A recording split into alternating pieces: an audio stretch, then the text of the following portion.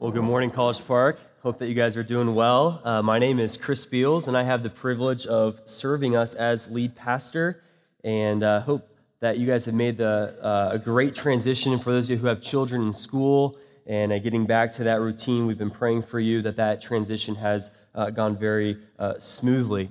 Now, before we dive into the word today, just have two quick announcements. The first one is we're so thankful to announce that we've hired a new children's coordinator. Her name is Heidi Sweet, and we are extremely excited about the Lord's clarity and guidance throughout that whole process. Yeah.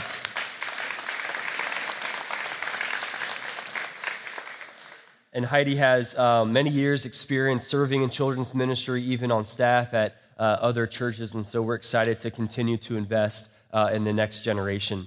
The second announcement, we have our first Fishers Campus membership class coming up at the end of September, and we still have one membership over both campuses, but this will be the first one at Fishers, and it will occur for 4 weeks after church on Sunday, just right next door in the cafeteria. And so if you're here today and you're wondering, man, what is my next step? I've been attending for several weeks now. I would just encourage you to consider just joining the College Park family and becoming a member at College Park Church. And so you can sign up on our website or follow the link in the e-news. So with that, let's pray, and then we'll dive in. God, we confess this morning that we have a room full of people with different things going on in our lives. Or we bring into this room different struggles, different doubts, or different things that we're wrestling with and even questioning. And Lord, I just give you praise that you don't ask us to clean ourselves up to come to you. You don't ask us to put on a facade, but Lord, we can come here in this place and you meet us exactly where we are. And so God, I do pray that you would just unleash your power in this room through your word and through your spirit. God, we want to experience you, God, through your word. We don't just want more facts and knowledge, but we want to be transformed by your word. And so we pray that you would do that in Jesus' name. Amen. Well, my wife and I often say that we have two toddlers at home. So we obviously have our 2.5-year-old daughter named Ellie, and then we have our 3-year-old puppy named Charlie. And we got Charlie a few years ago when we were going through infertility right in the midst of it. And so we thought to ourselves, hey, let's get a puppy. And just to get our minds off the pain and just things that we were wrestling with. And little did we know that God was orchestrating a plan for us to adopt Ellie just 2 months after we got our puppy Charlie. And so if you could just visualize kind of the scene in the Beals household of us pouring so much attention and energy into this dog, training him, going to classes, and then we found out about Ellie, and so we just dropped all of our training and all of the classes to help get him tamed, and so we kind of have a half-trained dog at our home. But if you do own a dog, you know this to be true about yours, but our dog loves bones. There's something about dogs and its relationship with bones that's pretty strange at times. And our dog, Charlie, has a routine that we have picked up on that when we give him a bone, he goes through this whole routine. He takes the bone and he gets super excited. It's almost like he's smiling as a dog. And he starts to prance around us. He does like 3 circles around us with his tail wagging, just so excited, so delighted to have this prize. And then he goes off into this private space, into his own little section, and he just kind of goes to town on this bone. And Charlie, for whatever reason, we'll give him the bones that should last all day. He's done with the bone in just a matter of minutes. And it's kind of interesting watching him enjoy this bone. He is licking this bone, savoring this bone, chewing on this bone. And even certain times, there's almost like this little rumble or growling noise that he's making just to express his enjoyment over this bone. And it's kind of a strange thing to witness. And I'm sorry, if you're a cat person this morning, this illustration may not resonate with you. But if you think about dogs and their bones, I just want to pose this for you this morning. Did you know that we're told and even commanded in Scripture to experience the Word of God in a similar way as dogs experience their bones. I know that might sound strange, but there's actually a Hebrew word that is often translated as meditate that shows up in Psalm chapter 1, where it says, "Blessed is the man or woman whose delight is in the law of the Lord, who meditates on it day and night." That word meditate gets at that meaning of what dogs tend to do with their bones. In fact, that same word for meditate in the Hebrew is translated as growling in Isaiah 31, verse 4, where it says, "As a lion or a young lion growls over his prey." And so that same enjoyment that a lion has over his prey is really what you and I are to experience with the Word of God, to meditate on Scripture, to chew on Scripture, to digest Scripture deep into our souls, and to delight in Scripture. I want to ask you this morning, is that how you experience the Bible? Like in your own life, do you meditate on Scripture? Do you delight in Scripture? Do you enjoy and allow the Scriptures to digest in your soul? Do you have the same posture towards the Word of God as dogs have with their bones, where this is a prized possession? This is a privilege. This is a joy. Is this something that you just kind of gnaw on and allow just to be on your mind all throughout the day? Or maybe you're here this morning and you think to yourself, man, that would be nice to experience the Word of God that way. That would be fantastic to have that type of posture towards the Word of God, but I don't. Maybe you think to yourself, man, that would be great to view the Bible as actually something that I enjoy reading, as something that I actually get something out of, and yet you would say, I don't really get much out of Scripture. Maybe you've had moments in your life, maybe as of late, where you're staring at the Bible on your table wondering, does this thing even work? Is the Bible even relevant for my life? How does this thing actually intersect with my life? Maybe you've had thoughts about that. Or maybe you're here today and you're a stay-at-home mom and you're thinking to yourself, how does the Bible, written thousands of years ago, actually speak into my day in and day out life? Or maybe you work outside of the home and you've wondered maybe a similar thought, looking at the Bible that's been written by many different authors in a different culture, in a different place, wondering, how is the Bible relevant for me? Or maybe you're a student and you've gone back to school and you look at your desk and you've got all kinds of different textbooks, and then you've got the Bible. And maybe you've wondered, how is the Bible different than all of these other textbooks? Maybe you're here today and you're battling anxiety, battling maybe depression, or you're in a battle with sin. Maybe you're lacking purpose and you're wondering, is the Bible really relevant for my life? Well, this morning, I want to lay before us this morning that the Bible is incredibly relevant. That this book, the Bible, has the power to speak into every area of our lives. And yet, when we say that the Bible is relevant, I want us to be careful. I want us to be careful not to slip into the mindset that the Bible is centered on us. That when we say the Bible is relevant, let's be careful not to make ourselves the central figure in Scripture. But when we say that the Bible is relevant, what we mean is that because the foundation and origin of Scripture is God, that because it's inspired, because it's inerrant, because it's without error, the Bible has then authority to shape how we are to live, thus making it relevant for our day in and day out lives. See, I think far too many Christians, and if we were really honest this morning, that far too many Christians have this gap that exists between what we know and believe about the Bible and what we actually experience with the Bible. That most of us, if not all of us, would definitely say we believe the Bible is inspired. We believe the Bible is authoritative. We believe the Bible is sufficient. We might even say the Bible is relevant. And yet for far too many of us, there's this gap between what we believe and what we actually experience in the book day in and day out.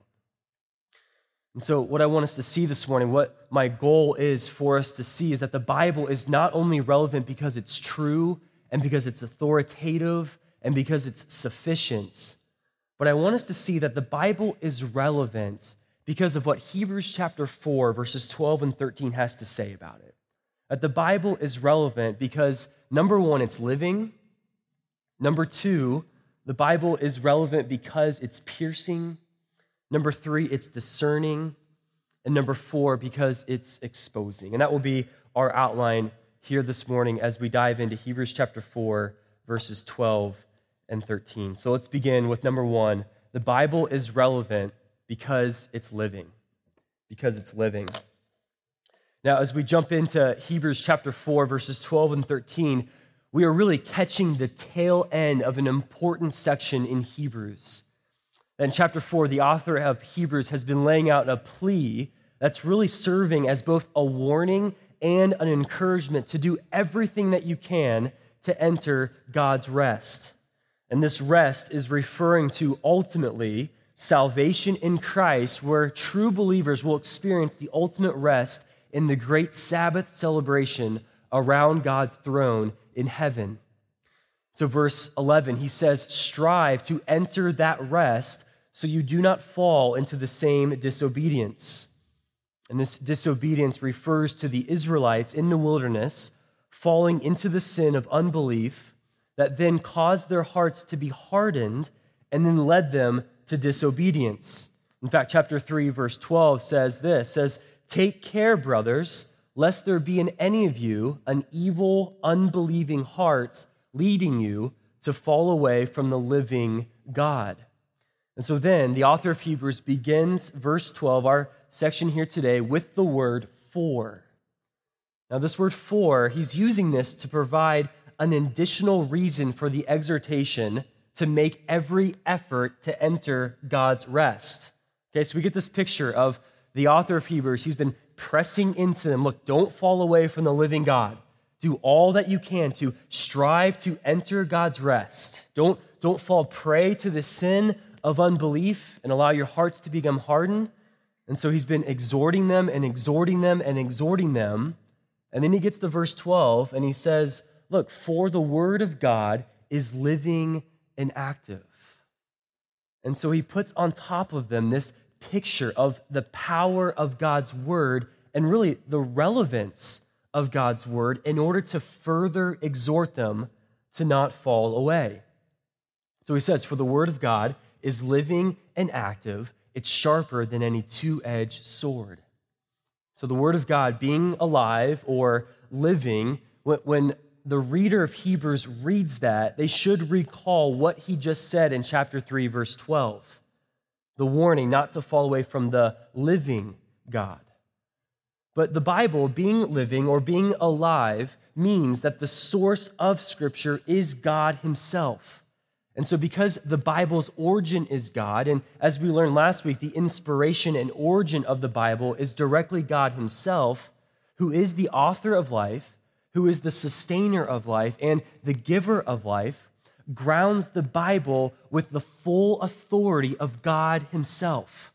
That God gives life, not just physical life, but even spiritual life. It's alive and it's active. And the way that this Greek word for living is used here can not only mean that the Bible is alive and living, but it can also mean that it's life-giving. This is a similar way that the psalmist uses this word in Psalm 119, verse 25, where he says, my soul clings to the dust, give me life according to your word. The reason why that is so significant, that as we look at the relevance of Scripture, is because the Bible is alive. That means that it makes this book completely different than any other book that you and I pick up. That its source is from God. Its power and its authority is from God, which makes it true and without error. But it's not only living, but the Bible is also active. Still in verse 12 here. Now, this word active, we get our word energy from it in the Greek. It means effective and signifies that God's word, which powerfully examines and discerns, is able to effect the purpose for which God has uttered. That's an amazing reality about God's word. Don't miss that God's word has a purpose whenever we read it. I love how Isaiah 55, verse 11, kind of highlights this point. It says, "For as the rain and the snow come down from heaven and do not return there, but water the earth, making it bring forth and sprout, giving seed to the sower and bread to the eater, so shall my word be that goes out from my mouth. It shall not return to me empty, but it shall accomplish that which I purpose, and shall succeed in the thing for which I sent it." Now, what a powerful promise about the Word of God, that the Word of God has a purpose, and God will see to it that that purpose is fulfilled. That this means that the Word of God is effectual, that it will accomplish that which God sets out to do. So we get this amazing picture of God's Word being alive and active. We get this movement of God's Word whenever we read it or whenever we hear it being preached. Now, the way that the Bible is relevant, that because God's Word is alive and active, it means that it has the power to impart life-giving truths that meet us exactly where we are. That no matter what circumstance that you find yourselves in, that God's Word unleashes God's specific purpose through it. That God knows exactly what you need when you need it. And part of what He wants to accomplish in us is dependent on us actually filling our souls with the Word of God. See, whenever we fill our souls with the Word of God, that enables God's purpose to go forth in and through our lives, and He will accomplish that purpose for what He has set out to do in our lives. And yet so often, we miss the purpose that God has for us because we're not in this book consistently. So often we're wondering, what is God's purpose? What is He doing in my life? And yet so often we're not in this book reading what God has to say to us. Or when we do read it, we don't have this expectation of God's Word being alive and being active and having a specific purpose for what God has set out to do. I just wonder how much that would change our relationship with this book if we truly believed that the Word of God is living and it's active and it has a specific purpose whenever we read it. Oftentimes I hear the phrase said to me, "Man, Chris, I wish I could just hear from God. I wish I could just sense Him or just hear a word from Him." And whenever I hear that, my next question is always, hey, are you reading the Bible? Are you reading what God has said and what God continues to say to us through the Word? That God has a specific purpose when we open up this book, and He will accomplish that purpose in and through our lives. So you might be wondering, okay, well, that's great that the Bible has a purpose whenever we read it, but what is it? It's great that it's alive and it's active and God's going to accomplish that purpose, but what is it? What does God want to accomplish when we read it? I'm glad you asked. Part of the answer to that question is found in the rest of our passage, verses 12 and 13. Let's move to number 2 here, that the Word of God is not only relevant because it's living, but the Word of God, it's relevant because it's piercing. That it's piercing. Verse 12, again, "For the Word of God is living and active. It's sharper than any two-edged sword, piercing to the division of soul and of spirit, of joints and of marrow." Now, the author of Hebrew, he's using a really compelling imagery to show us the fact that God's Word is able to penetrate the deepest parts of who we are. Did you pick that up in this verse, that the Word of God is not just a sharp sword, but it's sharper than any two-edged sword? That the Word of God doesn't just penetrate soul and spirit, but the Word of God penetrates also joints and marrow. And so the author of Hebrews is trying to show us a progression here to see the piercing power of God's Word. The two-edged description of a sword is used to define the sharpness of a sword. It's emphasizing the penetrating force of that sword. But notice how the author describes how deep the Word of God actually goes. That the Word of God actually has the power to go into the deepest places of our being. Love how one commentator put it this way. He said, the list of parallel elements that God's Word penetrates is first psychological, the immaterial forces that animate a person, the soul and spirit, and then physical, the material aspects, joints and marrow. And together, they summarize human existence. And honestly, I mean, most of us, if not all of us, we've all experienced that piercing power of the Word of God, whether it's by reading the Word on our own time in our personal devotions, or maybe we've heard a sermon about the Word of God, and we've all felt that conviction that pierces us to the deepest places of our souls. And this is one of the purposes that God has in store for us when we read or when we listen to the Bible, that He wants to pierce us with conviction that actually leads us to repentance. That's part of the purpose of what He's trying to do. I experienced this piercing power of conviction in my own life just this week. I was at a meeting with pastors at the other North Indy campus, and Pastor Mark Vrogop was just sharing a devotion like he always does from 2 Timothy 3 about pastoral patience in ministry. And he was kind of explaining the text, and I'm sitting there just in a meeting, just every week, but the Word of God is being explained, it's being shared, and through that, I felt the piercing power of conviction. Because in my own life, I struggle to have that pastoral patience in ministry. Like I want people to change immediately, or I want things to be implemented immediately. And so in my own life, I can struggle to have that patience. And so I felt this conviction from the Lord. I just had to stop and just confess that to God and turn in repentance. It's that piercing power deep into our souls that the Word of God wants to do whenever we read it or whenever we hear it. And honestly, it's an uncomfortable feeling, like experiencing the conviction of the Word of God through His Spirit. It's uncomfortable. Experiencing that type of conviction that leads to repentance. And yeah, I wonder for you, when was the last time that you felt the piercing power of God's Word in your life? Not just, man, that was a good verse, that was really encouraging, but the piercing power of God's Word deep into your soul that led you to feeling that conviction that then led you to repentance. Let me ask it a different way.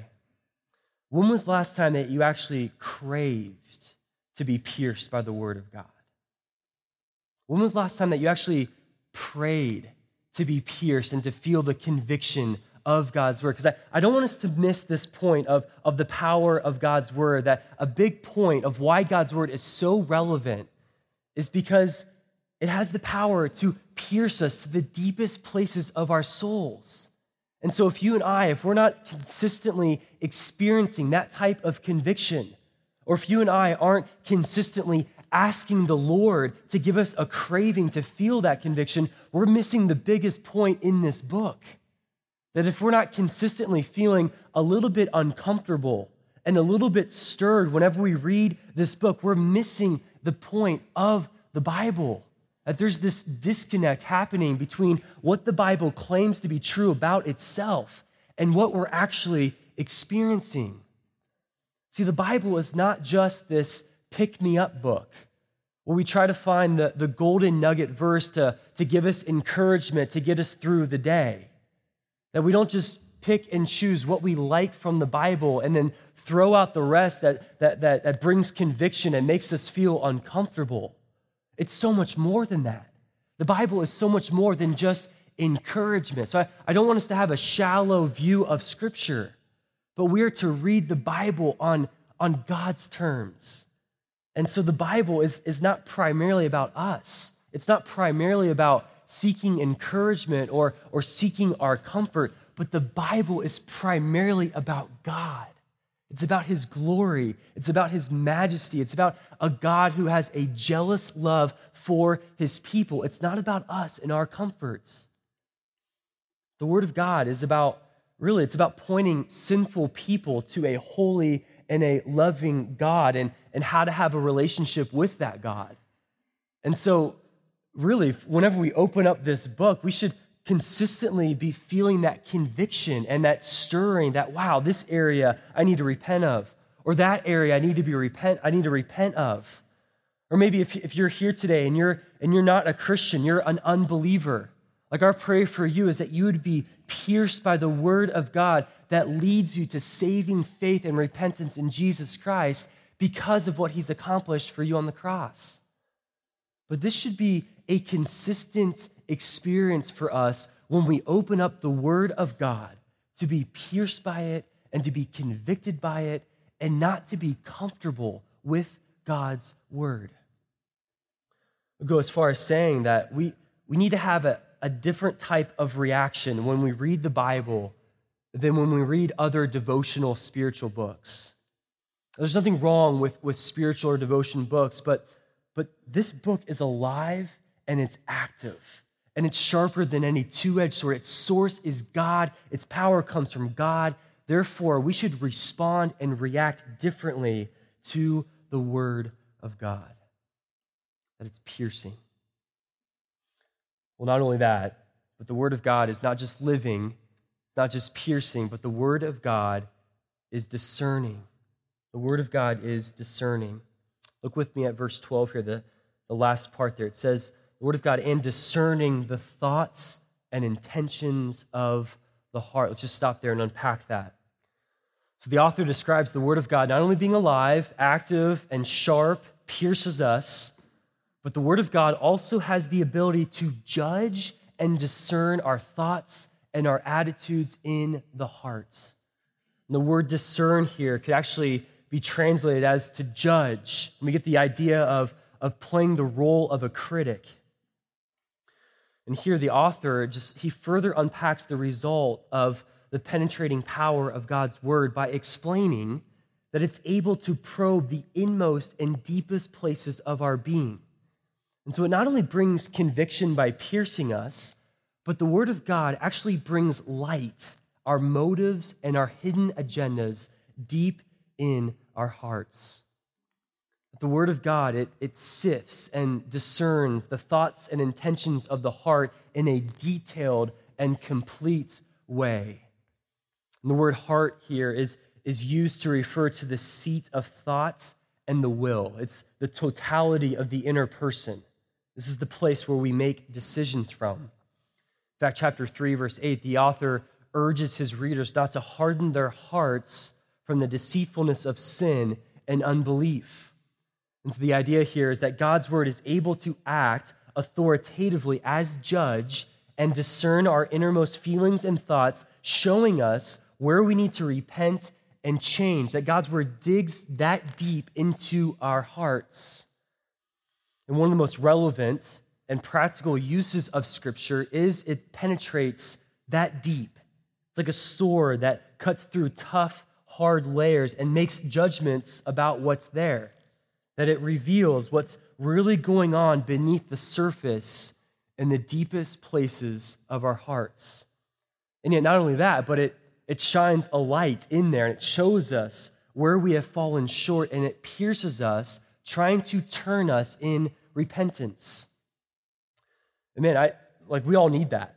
I need that in my own life. Like when I read the Bible, I need to be pierced, and not only to be convicted, but I need the word of God to shine a light on those areas that I don't even really want to see. Like those deep places of my heart, those things in my heart that's stirring, that I might be blinded to because that's the nature of sin. I need the word of God to shine a light in my own heart. See, we can tend to fall into this habit of whenever we want to change something in our lives, maybe we want to repent of something, we tend to fall into the trap of only attacking the symptoms and not the root. See, sometimes whenever we want to change, we just want the outward appearance to change and not what's really going on in our hearts. I'll give you an example. If you're struggling with the idol of envy or the idol of coveting what someone else has, We can fall into the trap of only attacking the symptoms of what that envy is trying to produce in our lives. And so you might have 5, 6, 7, 8 different symptoms that's being produced because of the idol of envy, and yet you might say to yourself, I want to attack this sin in my life, and so I'm going to get rid of social media. I'm just going to get rid of that symptom so that I don't have to fall prey to comparing myself with other people on Facebook. So I'm just going to get rid of Facebook. I'm just going to get rid of the symptom. And yet what really needs to take place is to uproot the idol of envy and replace it with the gospel of Jesus Christ. See, the gospel of Jesus Christ declares that your worth and your significance is not in your stuff, it's in what Jesus has done for you. And so we need to dig down deeper beneath the surface and get at the idols that lay in our hearts. So you might be thinking, okay, how do I do that? Well, the Word of God does that. In fact, the Word of God is the only thing powerful enough to dig down deep into our hearts and uproot those idols that lay there. In fact, the Word of God is the only thing that can actually shine a light in our hearts to say, right here, this needs to be uprooted, or this needs to be replaced with the gospel, or this needs to be repented of, and not just attacking the symptoms, but the root issues that go on in our lives. See, if we just attack those symptoms, then the root idol is just going to produce more and more symptoms elsewhere in our lives. And so the Bible, when we say it's powerful, it's true, but the Bible is uncomfortable. I mean, the Bible is going to get in your stuff and actually cause repentance to occur in our lives. This book is powerful. There's something so unique about the Bible, and this is part of the reason why I love having children in the worship service. This is part of the reason why I love having kids here during the worship service. And parents, I know it's hard to keep them focused and not have them be a distraction, but just stop for a moment and think about a third grader who sits in this room on a weekly basis.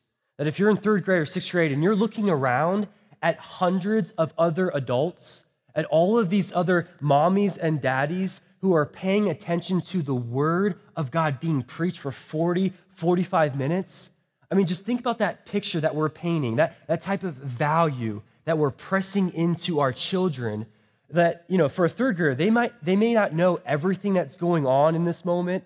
They may not fully comprehend what Pastor Chris is saying, but one thing that they do know is that there is something important and significant and powerful about the Word of God when a bunch of adults gather together on a Sunday morning instead of sleeping in, and they say, this is important. And I love that. I love seeing kids here, and I love even family devotions, the idea of having kind of a family quiet time where we teach our children that the Bible is powerful, the Bible is different, the Bible is unique.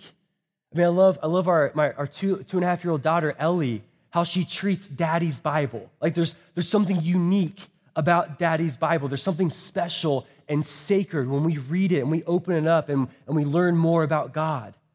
That I so desperately want my Ellie to know that the Dr. Seuss books may entertain her, may make her laugh, but the Bible will transform her. And the Bible will point her to Jesus Christ, that there's something different about this book, and we as adults need to model that in our lives. The Bible is piercing. The Bible is also discerning, as we just finished. Now, the last one here, the Bible is also exposing. The Bible is exposing. So if we thought that aspect of Scripture was uncomfortable, let's look at verse 13. It says, and no creature is hidden from his sight, but all are naked and exposed to the eyes of him to whom we must give account. Now, verse 13 further shows the purpose of God's word when we read it. This purpose that God has for us whenever we open it or whenever we hear it, the result of its penetrating and piercing power, it leaves us totally exposed in the presence of God to whom we must give an account. Now, what the author is getting at here is to be exposed by the word of God, is to be examined fully by God himself. And therefore, we must give an answer to God. But notice the way that the author moves from showing us how the word searches us to the word of God exposes us. And now we must give an account before that God. This is a really sobering reality. It's kind of a terrifying aspect of God's word. It's interesting how Jeremiah 23 puts it. It says, "Am I a God at hand, declares the Lord, and not a God far away? Can a man hide himself in secret places so that I cannot see him, declares the Lord? Do I not fill heaven and earth, declares the Lord? Is not my word like fire, declares the Lord, and like a hammer that breaks the rock in pieces?" It's clear in this verse in Jeremiah that no one can hide from God, that no creature remains hidden from his gaze, that outward appearance will not suffice when we must give an account to God. In fact, the word used here for naked shows that everyone is completely exposed to the all-seeing eye of the living God. And the word exposed in our passage kind of has an interesting twist to it, because the way that it's being used here has more of the meaning of in wrestling, of bringing down an opponent by the neck. So we get this interesting picture of not just being exposed, but the word of God almost leaves us helpless before God as it exposes all the things going on in our lives. I think that's important because when you use these two words together of naked and exposed, the idea of being helpless and exposed, we really see how relevant the Word of God actually is, because this is what happens, that when we read the Word of God correctly and we submit to its power like we should, it leaves us in this kind of condition before God, that everything is laid bare before Him, that God sees every area of our lives, that there's no hiding, that He sees it all. I can't think of anything more needed in our lives, something more relevant or more practical than that.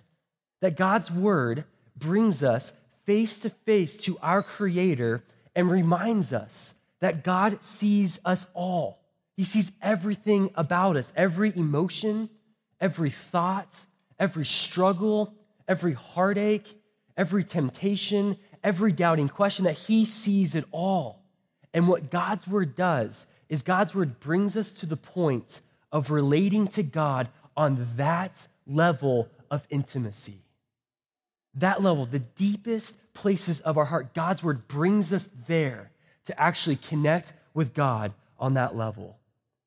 That it enables us to connect with Him, not on the surface, but from the deepest places of our souls. Man, don't you want that this morning? Don't you crave to experience and to connect with God on that level? I mean, as terrifying as it is, I just wonder, how often do we tend to relate to God on the surface? Like just on a superficial way where we kind of put up a facade, or we put up a mask even with God. Like even with God, we kind of play this religious game of hiding our fears and hiding our emotions, hiding our temptations even from God. And yet what the Word of God does when we submit to its power is that it enables us to connect with God from the deepest places of our hearts, not just on the surface. So I just wonder if you're here today and you just cannot connect with the Bible, you just don't see that it's relevant, you're not consistently in it. I just wonder if you're only connecting with God on the surface and not deep from the deepest places of your soul. The Word of God, it cuts through all of the layers in our lives, and it leaves us just completely exposed before Him. What an incredible gift. What a powerful gift. I just wonder, what would that do to our own personal time in the Word if we anticipated the Word doing just that? If we opened up this book and we expected the Word of God to expose us in that way, how much more would we crave the Word of God? Just wonder if we'd start to view the Bible like dogs view the bones, just something that we savor and cherish and chew on it and crave it. So you might be sitting here thinking, okay, I see that the Bible's relevant, Chris. Like I see more aspects of God's word, that it's alive, that it's active, that it wants to pierce me, that it has this discerning aspect of it. And maybe you're still wondering, okay, how do I read it? Like how do I actually study the Bible? Like this is great that the Bible's inspired. That's awesome that the Bible is true and it's authoritative. But how do I self-feed myself the word of God? That's a great question. I mean, it's almost like if you were totally blind and I had a pair of glasses for you and it had the right prescription for you to be able to see perfectly. And we're sitting across the table from each other and you're just blind as a bat. You can't see anything. And I put down a pair of glasses in front of you. And I say, here's what will fix your eyesight. This is the right prescription. And I go into all kinds of details about the prescription. And we're talking all day about how this is the perfect pair of glasses. And then I say, okay, here you go. Like, put them on. And you're sitting there thinking, I can't even see the glasses. And you start like fumbling over the glasses. And in a similar way, like we could talk all day about how the word of God is authoritative and true and relevant. And yet, if you don't know how to study the Bible for yourselves, then what good is it? Like you might be at College Park because of the preaching of the word and our commitment to the preaching of the word. That this is one of the core values, is the authority of the Bible. And yet, what happens from Monday through Saturday in your own lives? What happens outside of the preaching of the word? Do you know how to self-feed yourself God's truth? And so as we close today, I just want to share just some helpful principles in how to study Scripture for yourself. So I'll move fairly quickly here, and I'm going to follow kind of this acronym of comma, not coma. And so I've taken some of these aspects from different books, different mentors, different seminary profs, and I've changed some of the letters around. So this is things that I do in my own life that have been just so helpful for me. Because even as a pastor, I can get into those ruts of reading Scripture. I just need to come back to some of these aspects. So I hope that they're of help to you this morning. So let's run through these. Number one is C, and this is committed prayer. Okay, this is something that I always do before I open up the book. I just want to spend 30 to 60 seconds just asking the Lord, God, show me who you are. God, warm my heart, warm my soul for Jesus as I read this book. I don't want this just to be another exercise, but God, show me more of who you are. So number one is committed prayer.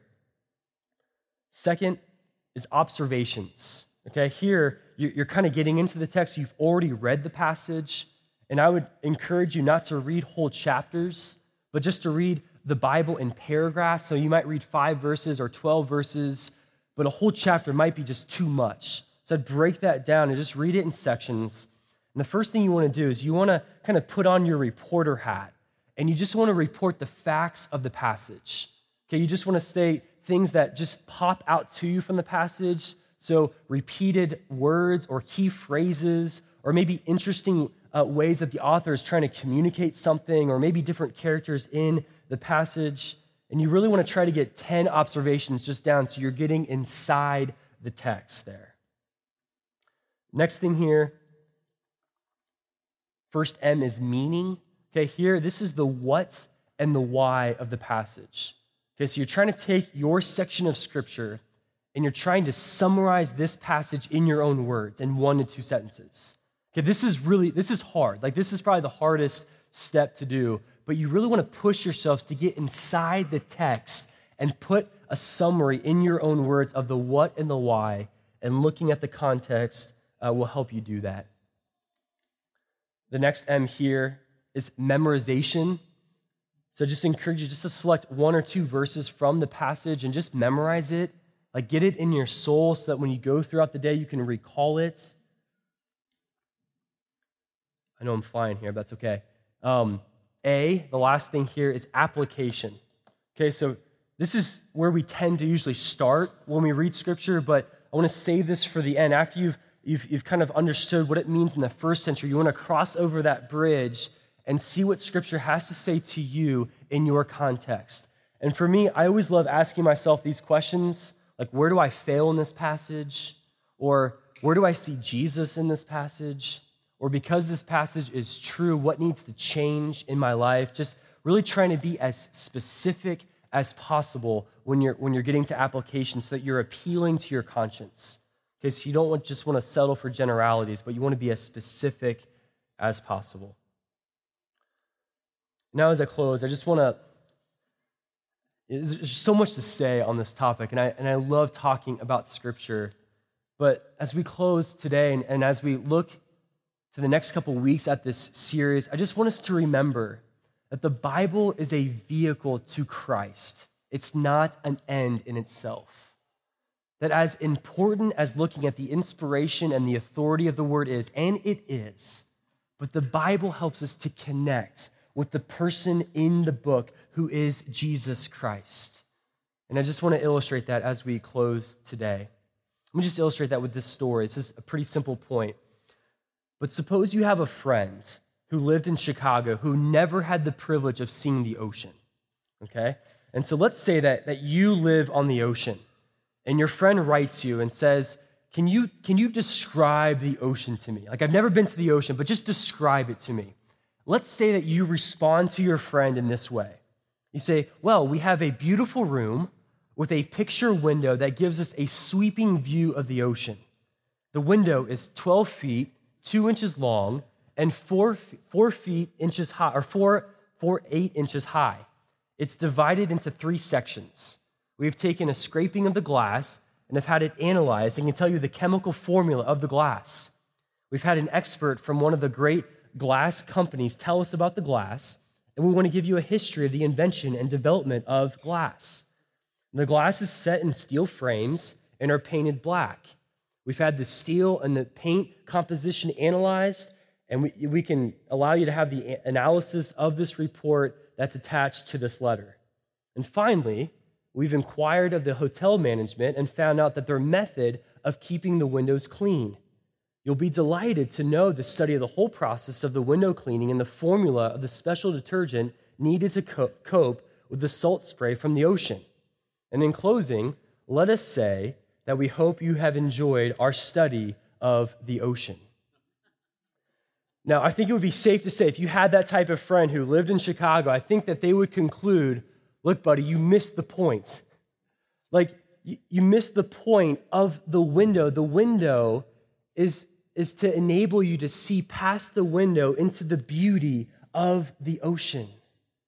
And so in a similar way, as we've been looking at the inspiration of Scripture, the authority of Scripture, and that's so important, but let's not miss what Scripture is pointing to. And what the purpose of this book is for us to see the beauty and the majesty of Jesus Christ, who is the Savior of the world, who is our only hope. That's just my last challenge for us as we leave this place. Let me pray for us, and then we'll be finished. God, I do thank you and praise you for the power of this word. God, thank you that it does have authority, that it is without error. God, that we can trust it because we can trust you. And Lord, I pray as we have gone through a lot of material this morning, that your Spirit would just continue to impress the purpose that you have for us through this word. And God, we pray that every time we open up the Bible, that our hearts would be inflamed for Jesus.